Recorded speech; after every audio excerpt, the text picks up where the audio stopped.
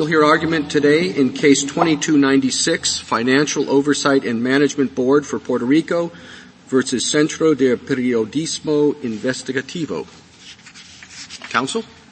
Mr. Chief Justice, and may it please the Court, in 2016, Congress established the Oversight Board and assigned it the critical task of leading Puerto Rico back to fiscal health. Congress enacted a number of protections for the board. One of them is Section 2126A of PROMESA, which gives the federal courts exclusive jurisdiction over any and all suits against the board. But the First Circuit below held that 2126A abrogated the board's immunity. In fact, that it did so for every type of suit, federal and territorial. That decision was wrong and should be reversed.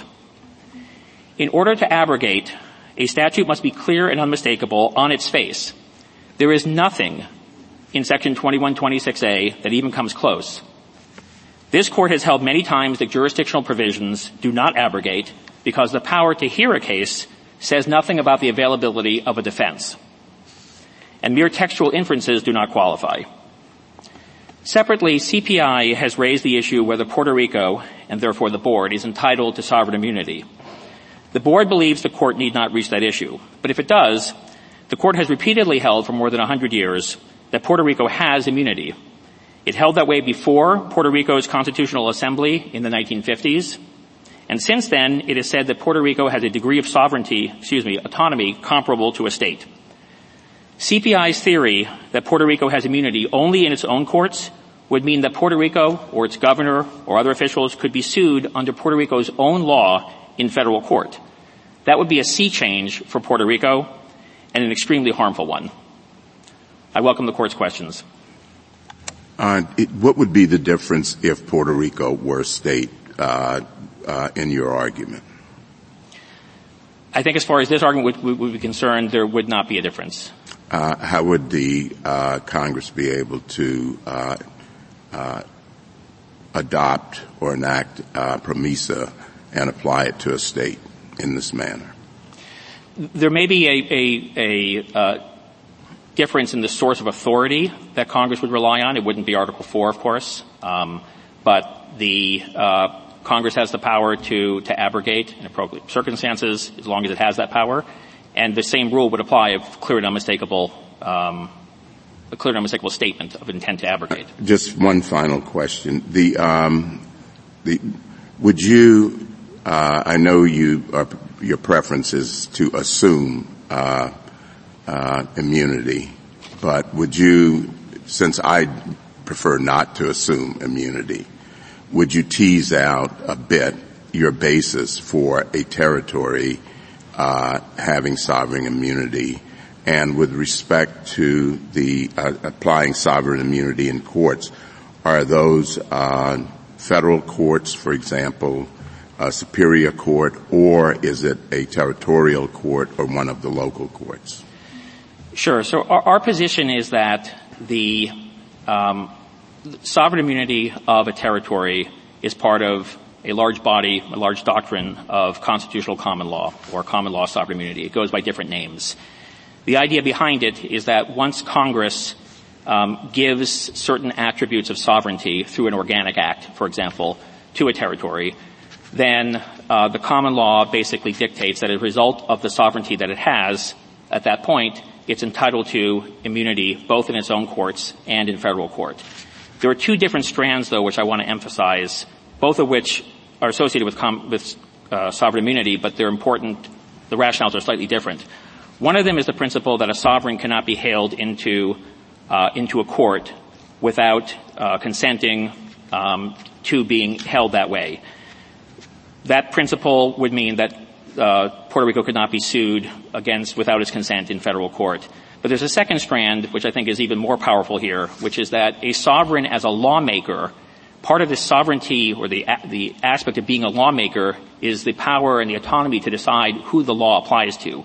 If Puerto Rico passes a territorial law, Puerto Rico is able to decide that that law should not apply to it.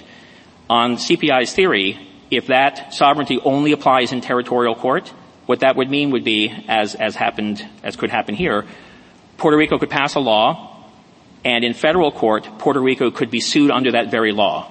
That would be a serious invasion of Puerto Rico's sovereignty and autonomy to hold it responsible that way. You analogize in your argument to the sovereign immunity of states, the sovereign immunity of tribes. And I wonder if Puerto Rico's situation, though, is significantly different, both with respect to states and with respect to tribes. They had sovereignty at the time of the convention, and that carried forward just as the states carried forward, just as the tribes carried forward.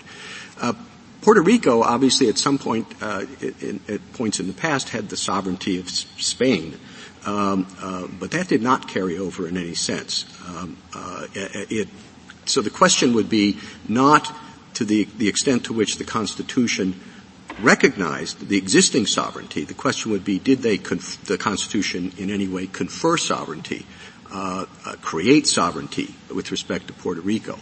And as far as the plan of the convention goes, the plan of the convention was to cover the territories with plenary authority on Congress's part, not with any notion of sovereignty. So our position is that the sovereignty should not depend on history. That position was adopted by the court that history matters in the Sanchez-Valle case, really only for the purpose of a double jeopardy analysis. And I think the court went out of its way in Sanchez-Valle to say this is not the standard rule. In fact, I think the court said the ordinary meaning of sovereignty is not like what happened there. All right, I'll give you that. Okay. The question of whether or not there is sovereign immunity, again, I think there's two steps that are involved. One of them is that Congress has to confer attributes of sovereignty onto the entity. Usually it does that by an organic act. Here there were several organic acts, but then even more important than that was the Constitutional Assembly in the 1950s, which, as this court has said many times, really made Puerto Rico unique and gave it... Well, that's right. That's sort of my point. Unique. And so I'm just wondering how far you can stretch the analogy to state sovereign immunity, to tribal sovereign immunity. Again, if it's unique, we would take the position that it's unique, in favor of sovereignty because of... Right, but isn't it your first position that we should not really get into this? I mean, I didn't see it in the briefs. I'm a little concerned about relying on our own sort of views of it based on other things when it hasn't really been briefed. So could you talk a little bit about your assumption position and whether, and to what extent we can assume for the purpose of answering the question that we actually decided to take in this case? Yes, Justice Jackson. We agree that the court does not need to reach this issue. The question presented only addressed the issue of whether Section 2126A abrogates. The issue of sovereign immunity was not raised by us. But what do you say about the SG's position that we should go ahead and reach it nonetheless? I mean, who's got the better of the argument regarding assumption? Our position is that the court has, in appropriate circumstances, assumed that a predicate issue like sovereign immunity exists, and the court should do that here because, as CPI, I think, acknowledged in their opposition to certiorari, this really wasn't. None of these arguments were made below. The two-tiered theory of sovereign immunity, which CPI is pressing now, that was not raised below. The First Circuit was simply following its own precedents, really with no analysis. I agree that this court, as it's said many times, is a court of review and not first view, and therefore the court doesn't need to reach that issue. Counsel, if we reach this issue, it has tremendous implications outside of PROMESA, doesn't it? Yes, Justice Sotomayor. Now, let's go back to the foundational question by Justice Thomas and Justice Roberts. Territories like Louisiana and others didn't have their own sovereignty before they became territories of the United States, correct? They had sovereignty of France or of other countries, correct? In most cases, yes. And historically, no territory was dragged into federal or state or territorial courts unless their sovereignty had been waived, correct? Yes. So in 200 years of our history, the Justice Holmes proposition that no sovereign, which I think we have given to mean no governing entity would be dragged into a court without the consent of the sovereign, correct? Yes. And so to the extent that the United States has not permitted, entertained, looked at suits against these territories, they've acted akin to states, correct? Yes. That's what we said in a long line of cases in Rosalie, in Imanolin. We said that Puerto Rico is like a state, correct? Correct. All right. Having taken those propositions as a given, assuming we have sovereignty, the government, not the government, but your adversary says, okay, it acts like a state now through the 1952-54 Act, but that means it only has sovereignty in its territorial courts. It doesn't have sovereignty in federal court. Address that subset of the argument. Justice Sotomayor, it's our position that this two-tiered theory of sovereign immunity, that Puerto Rico only has immunity in its own courts, that there's no precedent for that, and that in fact it's very counterintuitive, or would lead to very counterintuitive results. There's no authority of a situation we were able to find where a court has ever said that a sovereign only has, or this court has ever said that a sovereign only has immunity in its own courts. And it would lead to And in fact, that's what Holmes was talking about, that the general proposition was broader, that you can't be held into a court. Yes, exactly. And the second point is it would lead to some very strange results. One of the results would be that the territory, let's just say citizens of the territory who tried to sue the territory in its own courts would not be able to, because by hypothesis it does have immunity in that situation. But then non-citizens taking advantage of diversity jurisdiction could sue under the exact same law in federal court against the sovereign. It really doesn't make sense. Does the 11th Amendment say states or things like states? The 11th Amendment says states. So what do you do with that? Meaning the government itself is saying it's not 11th Amendment immunity, which is what the First Circuit has relied on, but it's common law foreign sovereignty. Isn't that a reason to remand and let them look at this issue more closely? No, I don't think there's a need to remand here. I think, first of all, the 11th Amendment analysis... I don't mean remand. I mean answer the question presented, but that issue could be addressed more fully below, correct? Yes, it could. In fact, this court has actually left open the question of whether the 11th Amendment applies to Puerto Rico. We're not relying on that argument here because we don't need to, but the court left it open in the Puerto Rico Aqueduct case in a footnote. But do you understand the Court of Appeals to be relying on that argument? The Court of Appeals, through its series of its own holdings, I think the original holding when Justice Breyer was on the court was that 11th Amendment principles apply. I think after that time, the court said that the 11th Amendment itself applies. That's a long-standing precedent in the First Circuit. It's been applied. Again, we're not relying on that argument because we don't think that we need it here, and it's an open question here. We think the common law, sovereign immunity, which is the same principle that the tribes rely on, is enough to give territories in general and Puerto Rico in specific sovereign immunity here. By the way, the tribes are just like Puerto Rico in that Congress controls their dependent sovereign nations, and Congress can waive their immunity as well, correct? Absolutely. Congress and can. We have said that tribes can't be sued in federal court, correct? That's correct. The plenary power of Congress, as far as the tribes are concerned, is exactly the same as it is with regard to a territory. So it can't prove because of that there's no sovereign immunity, because the same would be true in the tribes case, and the court has held otherwise. May I take you back, Mr. Harris, to Justice Jackson's questions about assumption? And you rightly point out we assume questions all the time on a way to a holding. But usually we assume a question and then we say, well, we're going to assume this because anyway you lose on a different ground. You want us to do something different. You want us to assume the immunity question only to say, well, you win with respect to abrogation. And that's a funny kind of posture, because the assumption will essentially determine the disposition of the case. You're going to get immunity, but only because we've assumed that you should get immunity. And I wonder if you have any precedent for that, any cases in which we've done something similar, any authority to suggest it's appropriate.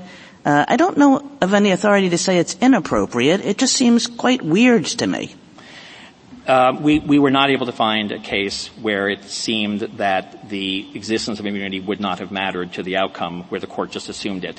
Nevertheless, as you mentioned, Justice Kagan, the cases don't seem to give that as the reason for why it's okay to assume.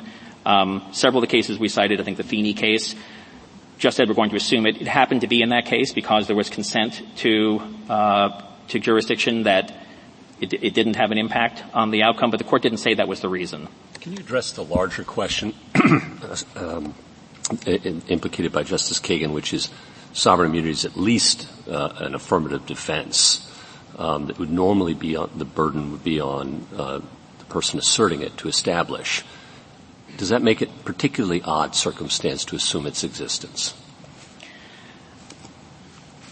I don't know if that changes things. I think there have been situations where a party may bear the burden on a particular question. The court nevertheless assumes it. Again, I agree that there doesn't seem to be a case where the court has done that specifically with regard to sovereign immunity.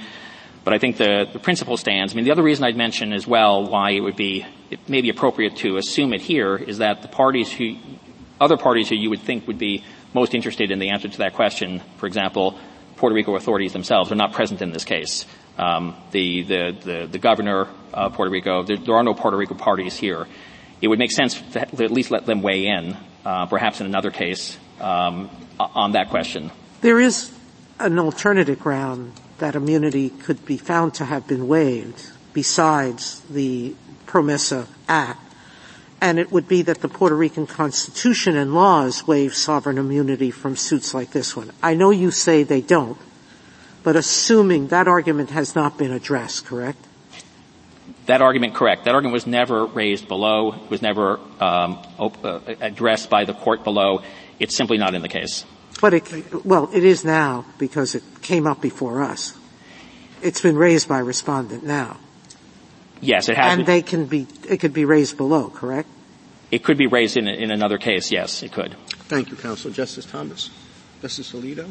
Anything further? Justice Sotomayor? Kagan? Just one question to follow up on Justice Sotomayor's. We have received a lot of briefing about Puerto Rico's Constitution promoting open records. And I understand your procedural objections to addressing in this case. Do you want to say anything about the substance of the argument?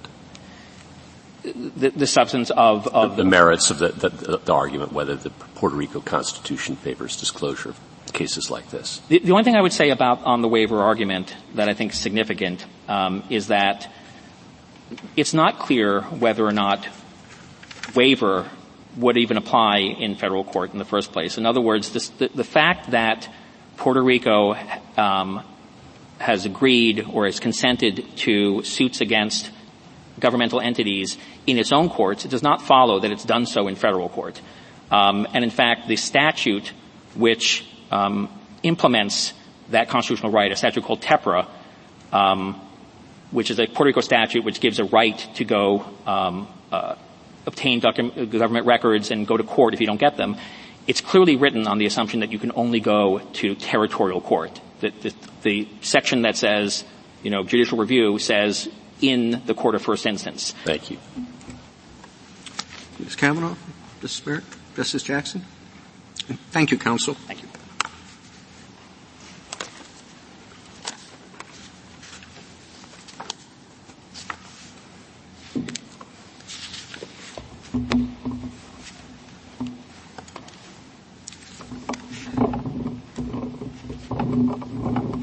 Ms. Brown. Thank you, Mr. Chief Justice, and may it please the Court. For more than a century, this Court has recognized that Puerto Rico is immune from being sued without its consent.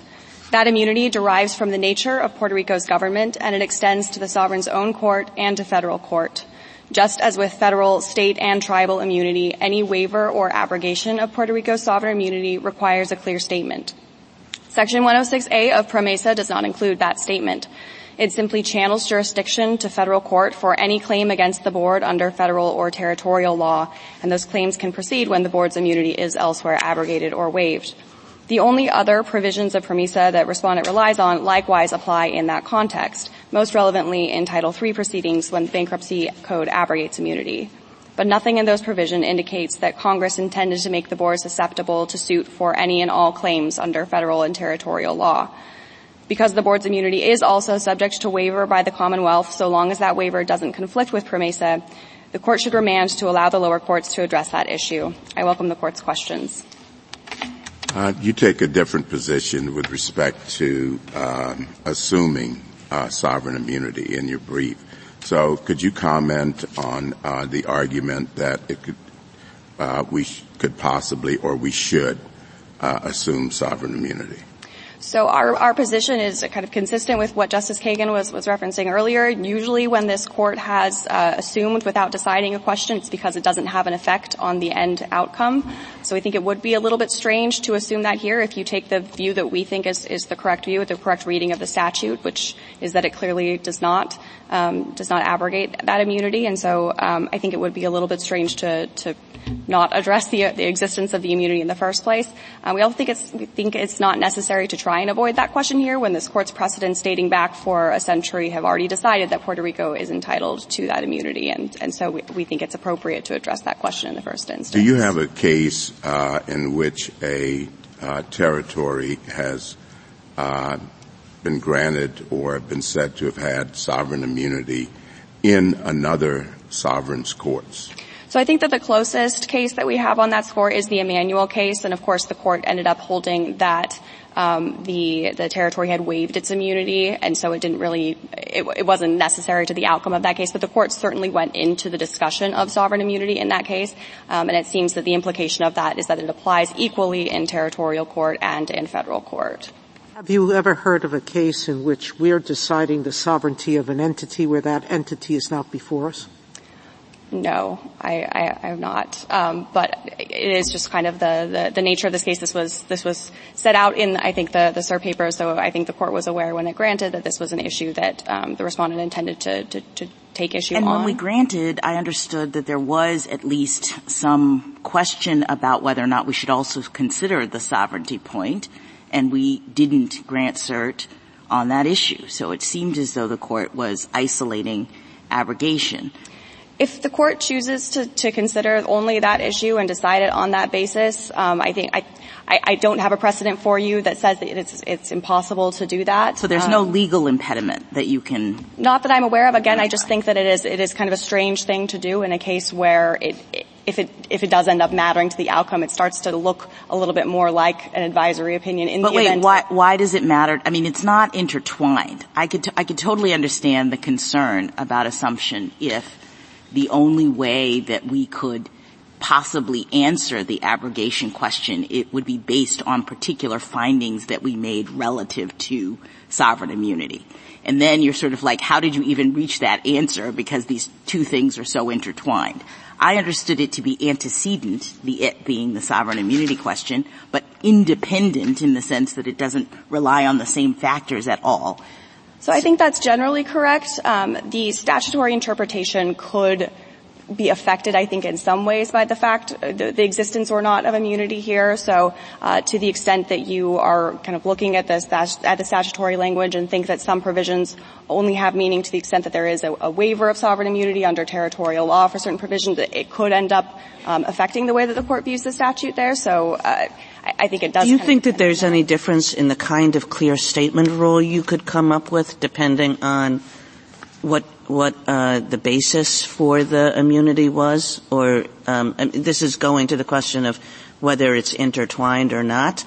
Depending on what the basis for sovereign immunity is in this case, could it possibly lead to a different clear statement rule? So I think that the same clear statement rule has been applied in every context involving sovereign immunity. I think it is just kind of this necessary corollary to the existence of self-government in the first instance. That's the way that the court has described it. In Bay Mills, for example, the court said once, when we have self-government that exists, we are particularly hesitant to conclude that Congress is acting to undermine that self-government. So I think that same analysis applies here. Of course, the tribes are under the plenary authority of Congress in the same way that the territories are.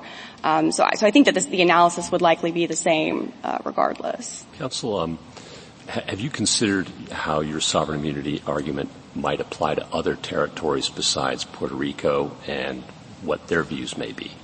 So I think that all of the territories likely have the same kind of baseline level of self-governance that the court recognized in Rosalie is sufficient and necessarily leads to sovereign immunity. There have been some courts, there's a Ninth Circuit opinion, I believe, that holds that with respect to the Northern Mariana Islands, there are provisions within the compact with Congress or the covenant with Congress in that case that waive sovereign immunity in particular instances. So there might be some differences with respect to the terms of their sovereign immunity, but the baseline existence, I think, is the same. So ruling for you in this case would effectively decide not just Puerto Rico, but other territories who aren't before us as well. That's likely the case, I think, based on their self-government. If we reach the sovereign immunity. Yes, exactly. Counsel, I'm sorry. Go ahead. We have had cases involving jurisdiction where we've addressed whether one jurisdictional ground is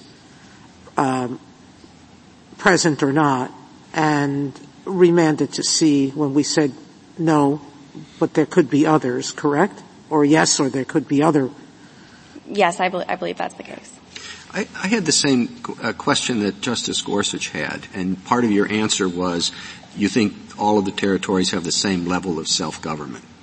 Is that true? They have the same, the sufficient baseline level. I think that Puerto Rico kind of stands apart from them in having additional immunity or additional sovereignty, additional self-governance separate and apart from that. But their immunity was decided back in 1913 when only the 4-Acre Act was implemented at that point. And I think that all of the territories have at least that baseline level, which is the level that has given rise to sovereign immunity. And that was the level the court looked at in Rosalie, correct? That's correct, yes. And said that these islands were like sovereigns in the sense of not being held into a court. Yes. And then in Emmanuel we said it was federal court as well, correct? Emmanuel was, yes, the following year, which applied the same kind of reasoning to a federal court. Well, but I mean, Rosalie itself was simply the courts of Puerto Rico, right? That was the court that was at issue in Rosalie, yes. And you would define that baseline level of sovereignty that you think gives rise to immunity as what? So the court in Rosalie and then in Shelco has kind of just described it as this self-governance and autonomy over all matters of local concern. The courts there compared the government or the legislative power that was granted to the territories to those that were granted to organized and incorporated territories and found them to be essentially identical. So I think it's just this general, you are governing yourselves under all of these, all issues of local concern. Justice Thomas? Justice Lee? Further? Anything further? Justice Kavanaugh? On the remand point that you make, the other side says there's no need for that remand because that issue was never raised previously in the lower courts. So can you respond to that? So I think that there was we haven't taken a position on whether that issue is forfeited or not. I think that on remand the court could decide that as well.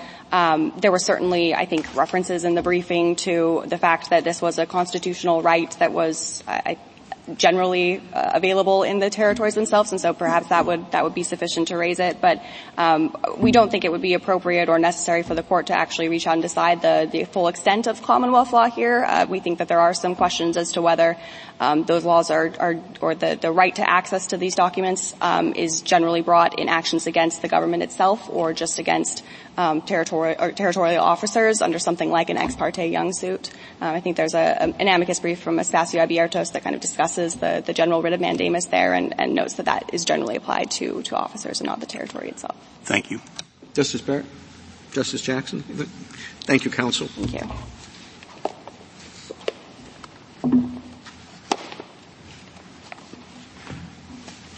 Ms. Harris? Mr. Chief Justice, and may it please the Court, Congress did not need to surmount a clear statement rule to subject the board to suit for violating Puerto Rico's Constitution. This Court has required some historical or constitutional basis for clear statement rules. Puerto Rico is a territory, so the clear statement rule for abrogating state sovereign immunity is out. But unlike for states and tribes, this Court has never imposed clear statement rules before Congress can curtail territorial autonomy.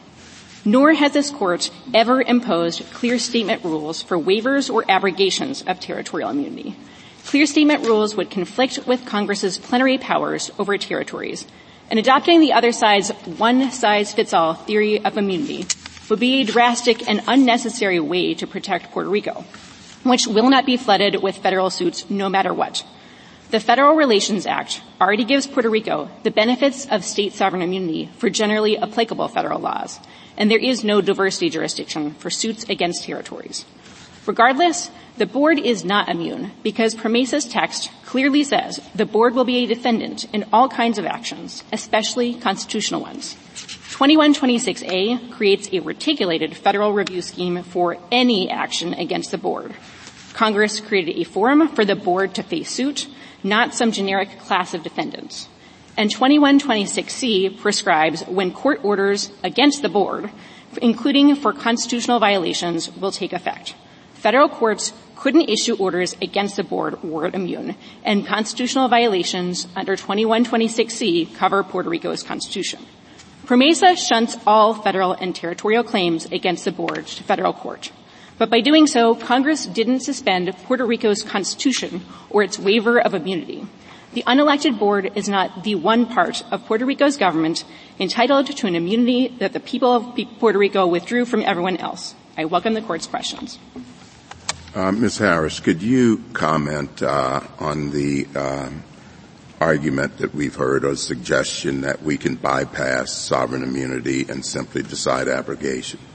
I don't think that is plausible here because in order to rule against this, at least, the Court would have to say there is some sort of clear statement that applies to the abrogation analysis and then apply it to PROMESA. So that just begs the question, where does that clear statement rule come from? And is there some underlying immunity that is protected? As Justice Gorsuch noted, it's all the more strange to assume all of that because sovereign immunity is an affirmative defense. But again, the opinion would have to read something like, there is a clear statement rule based on what? I mean, state sovereign immunity cases. That's what the board relied on in its briefing in the First Circuit and below, and also in its opening brief in this court. But I don't understand why you lead with a clear statement rule. I thought we could just – that assumes that there are circumstances in which you could have sovereignty without a clear statement rule. So why doesn't the sort of initial question, rather than clear statement, the initial question is, does Puerto Rico, are they entitled to the status of a sovereign? We assume that because the First Circuit was relying on its own precedent with respect to it. The Court's cases have suggested it. And in any event, every time there is a recognition of sovereign immunity, a clear statement rule follows. Why wouldn't the opinion read like that? So that bakes in a lot of assumptions with respect to the idea that clear statement rules are sort of like a buy one, get one free if you are sufficiently sovereign to have some form of immunity that I think are refuted by this Court's own cases about territories. So you have cases that's – no, not about territories. Do you have a case that suggests that if we find that sovereign immunity applies, there's another set of analyses to determine whether a clear statement follows? So yes, I would say Jinx is a good example, at least with respect to counties, which are immune in state court. And this court said you don't need a clear statement rule to abrogate the immunity that counties have. It's a common law immunity. And while this court's cases don't sort of squarely say I think the problem is the court's cases don't sort of squarely, ever say that there is just a universal, unified theory of sovereign immunity. I don't understand.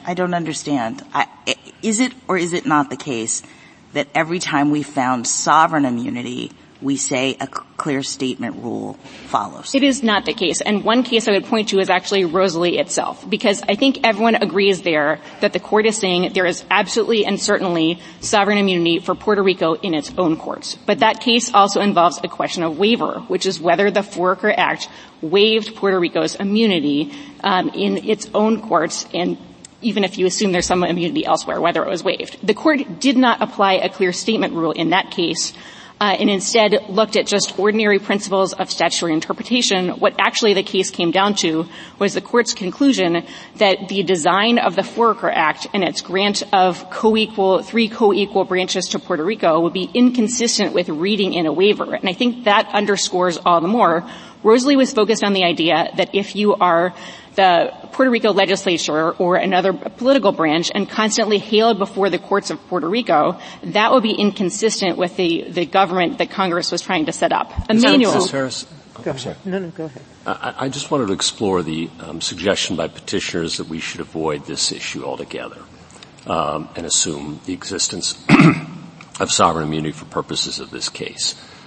And some of the arguments I think that are strong for that are that we don't have Puerto Rico before us. We have this board that may expire and was a creation of Congress. We don't have the other territories before us as well.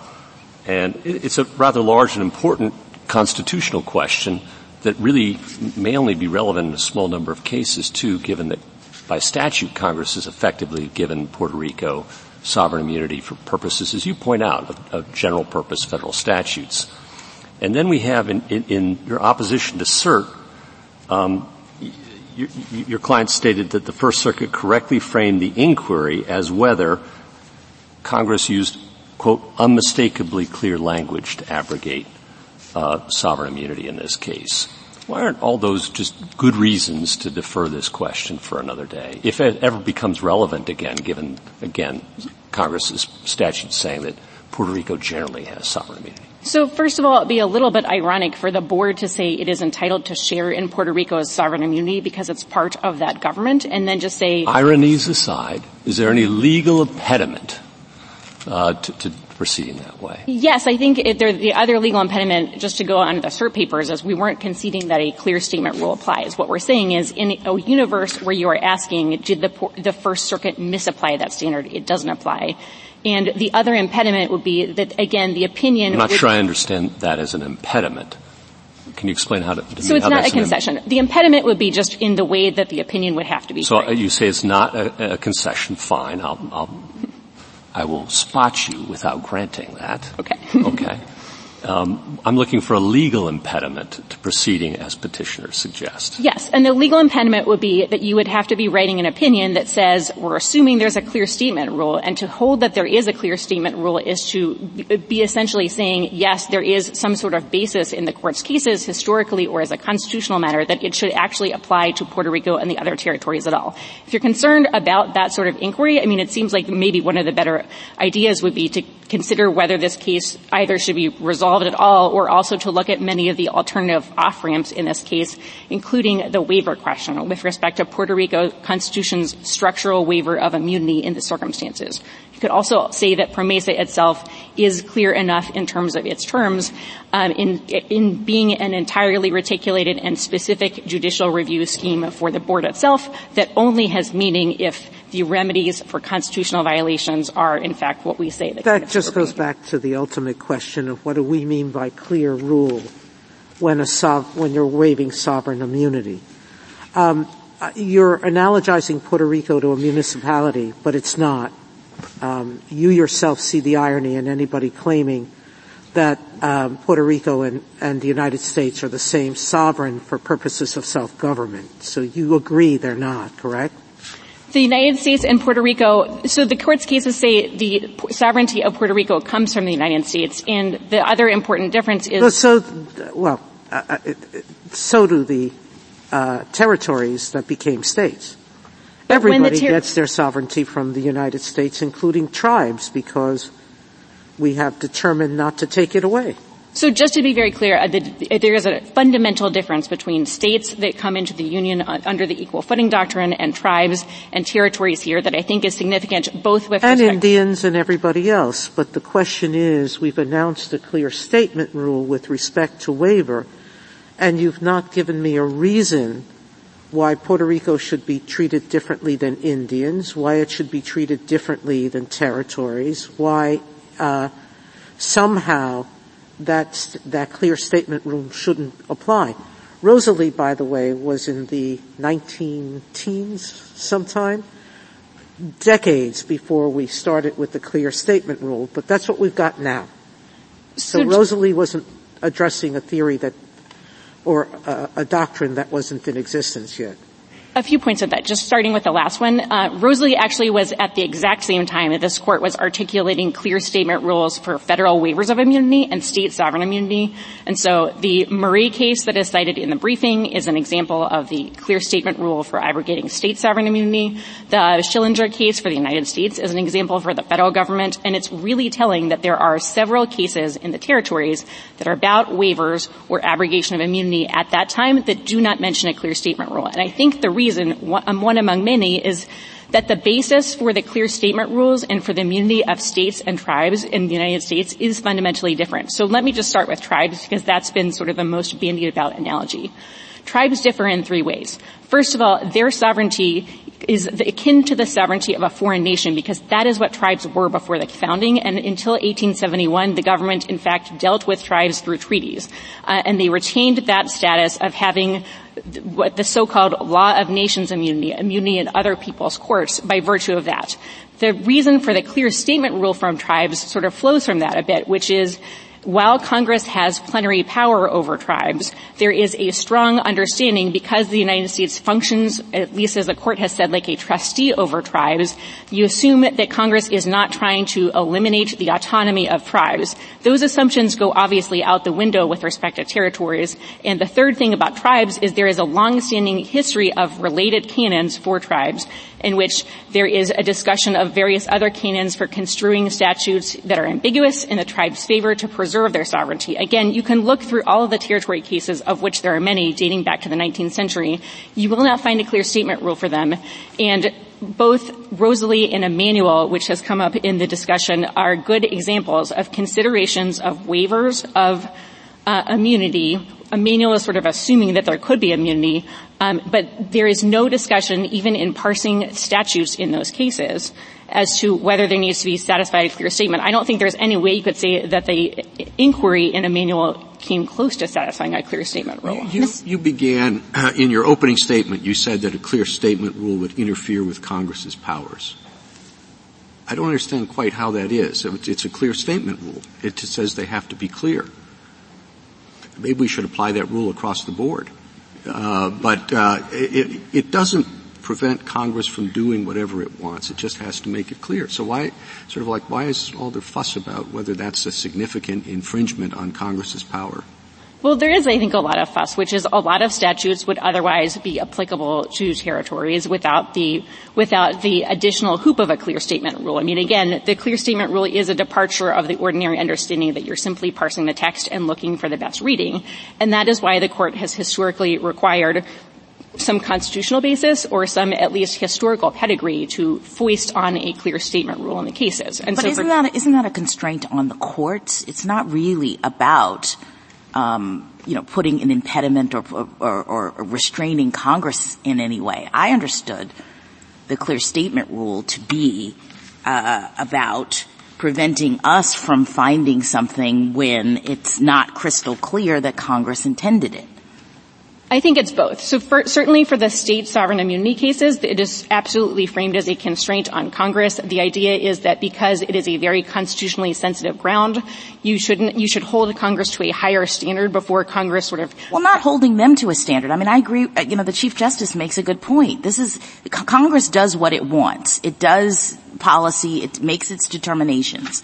And things like clear statement rules are about preventing the court from foisting its own view of what Congress has done when a statute isn't crystal clear and when the implications are so severe. When we have a situation in which, the implication of the court doing something that Congress didn't intend is stripping a territory of perhaps intended sovereign immunity.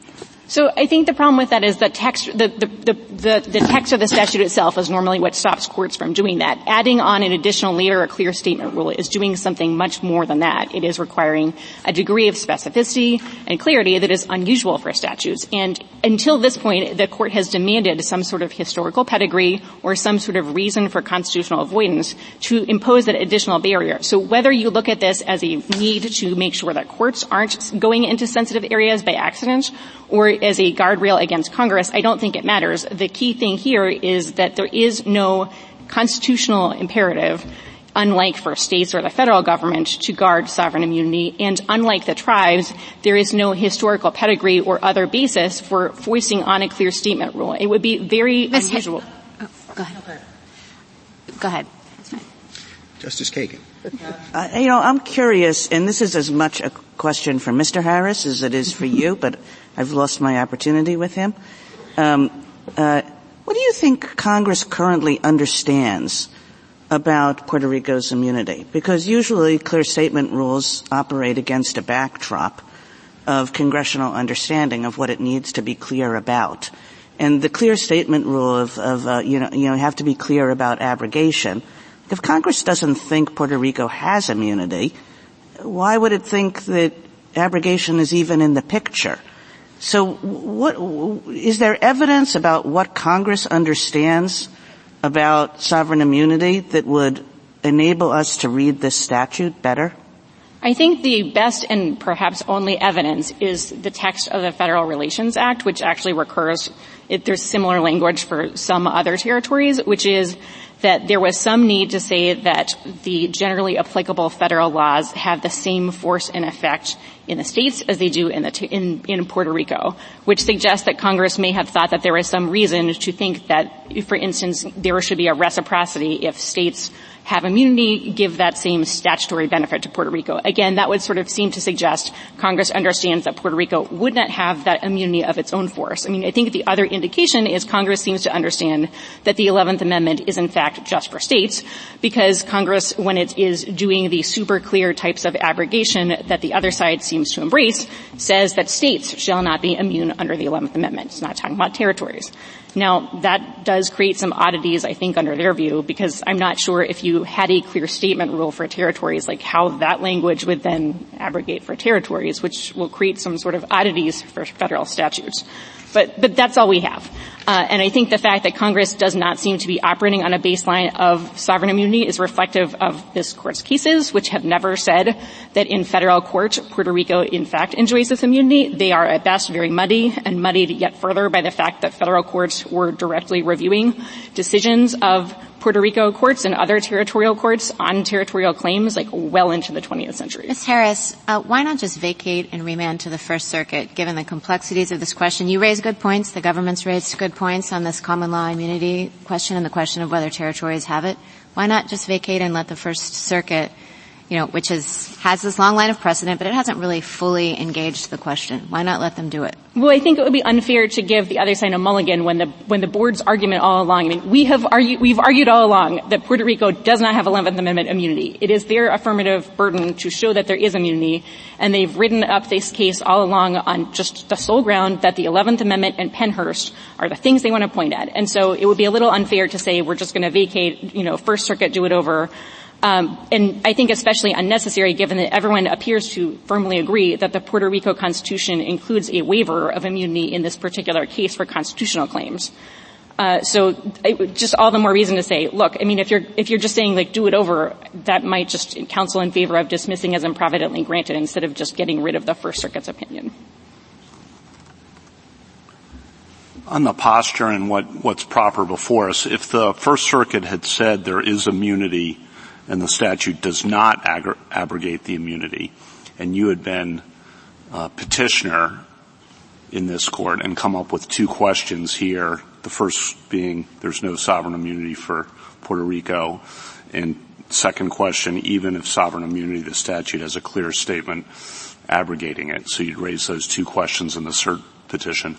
Would it have been improper for us to just grant the second question and not grant the first question? I don't think so, because often as petitioners do and respondents in their alternative questions do a belt and suspenders approach to try to clarify what's really at issue. But I don't think we have conceded, nor would you fairly say, that there is no embedded question of immunity within a clear statement rule. I mean, I think that's what this Court's cases are essentially talking about. There's no talking about clear statement rules in this Court's other immunity cases without talking about the reason for it, which is state sovereign immunity, the federal government's immunity from suit, tribes' immunity from suit. It is truly inextricably linked because, again, the clear statement rule begs the question, why? Why are you distorting ordinary why are you putting a thumb on a scale that wouldn't otherwise apply? Counsel, if we dig, we're just creating two layers of issues that will never get resolved because others are going to sue Puerto Rico on other claims besides the ones you're raising. And now that the First Circuit has said there's been a clear abrogation, that issue will control. At least if we note the differences here, address the question presented, and remand for consideration of the other issues, we can at least say that those are open questions and that they should be reviewed or looked at. But a dig is not going to get us there. So it's only going to invite more lawsuits and different kinds of lawsuits, both of them controlled by precedent that nobody has said should be looked at. So just to be very clear, the lawsuits that would be, the universe of lawsuits really would be specific to PROMESA. And so the board would be. That's not unimportant. It's not unimportant, but I do think it does counter the argument that, the Commonwealth of Puerto Rico isn't here, other people aren't here. I think this case indicated that people could participate. The board is claiming to be Puerto Rico. And in terms of. We don't invite amici. We say that if you choose, you can, but we don't tell them they have to. In fact, we discourage them. But respectfully, I think with respect to the question of PROMESA, yes, you could reserve all these questions and that would be fine. I mean, I think they're open questions no matter what. But you would still have to decide, I think, to get in a position of vacating the First Circuit's decision that there is some sort of abrogation here that is sufficiently clear. And so at a minimum, you're going to be addressing the question of how can a statute that refers to orders for constitutional violations that are clearly taking effect against the board, how can you have that if there is not abrogation for constitutional violations? And I don't think there's any way to say that that happens without some sort of abrogation happening in PROMESA, even under a clear statement rule. The other side has pointed to the Title III bankruptcy proceedings, and that is simply incorrect. That cannot be the answer to how there is abrogation for constitutional violations for two reasons.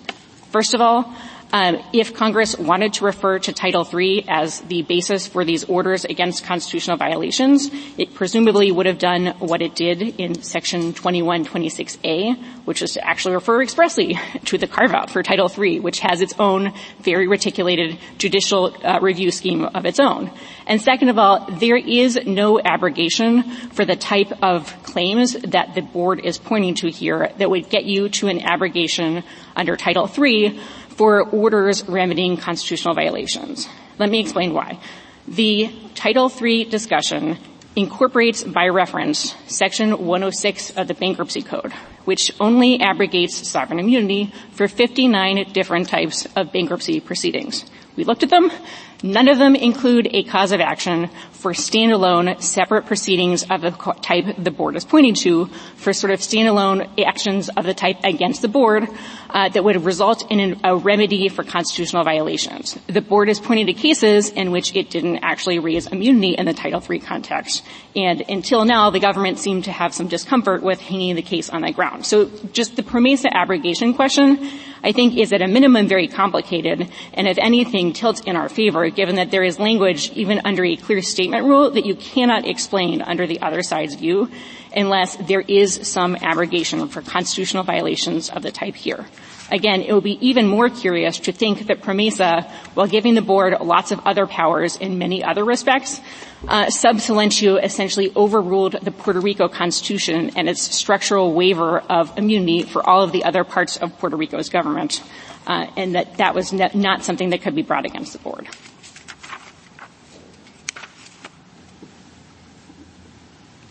Justice Thomas? Justice Sotomayor? Justice Kavanaugh? No. Justice Barrett? Justice Jackson? Thank you, counsel. Mr. Harris, rebuttal? Yes, thank you. The only question on which this Court granted certiorari was whether Section 2126A abrogates. And there's a straightforward answer to that question, which is that it does not, because there is nothing even approaching a clear and unmistakable statement. Even if the Court didn't apply a clear statement test here, I don't think this would pass even under regular rules of statutory construction. There's no mention of abrogation, the word, or the concept. There's no mention that the board wouldn't have immunity in this situation. There's just nothing. And as we said in our brief, the fact that it takes 15 pages to identify the arguments for why there's a clear statement tells you there isn't a clear statement. It would not help to dig this case for the simple reason that there's a First Circuit ruling on the books right now which says that 2126 abrogates all kinds of actions, every possible action against the board, both under federal law and under territorial law. That's an enormous decision. It's very counterintuitive to think Congress would have wanted that even situations where the board or a governmental entity in Puerto Rico may have had immunity on its own if it were part of the territory. Now when it's a suit against the board in federal court, the board has a target on its back. Any type of action can be brought. That simply doesn't make sense. That ruling would still be there unless the court decides that was incorrect because the interpretation of 2126A is not correct. I also have not heard from the other side really any defense of the actual reasons that the First Circuit gave here. First Circuit relied on certain exceptions that it read into or that were in Section 2126A, other provisions. This Court's precedents make it clear that's not a clear and unmistakable statement or anything close to that. I really have not heard either any kind of rebuttal to the general rule, which is that jurisdictional provisions do not abrogate for the reason I said up front, which is that jurisdiction is simply the ability for a court to hear a case. It doesn't say anything about the availability of defense. For all those reasons, we'd ask the Court to reverse. Thank you. Thank you, counsel. The case is submitted.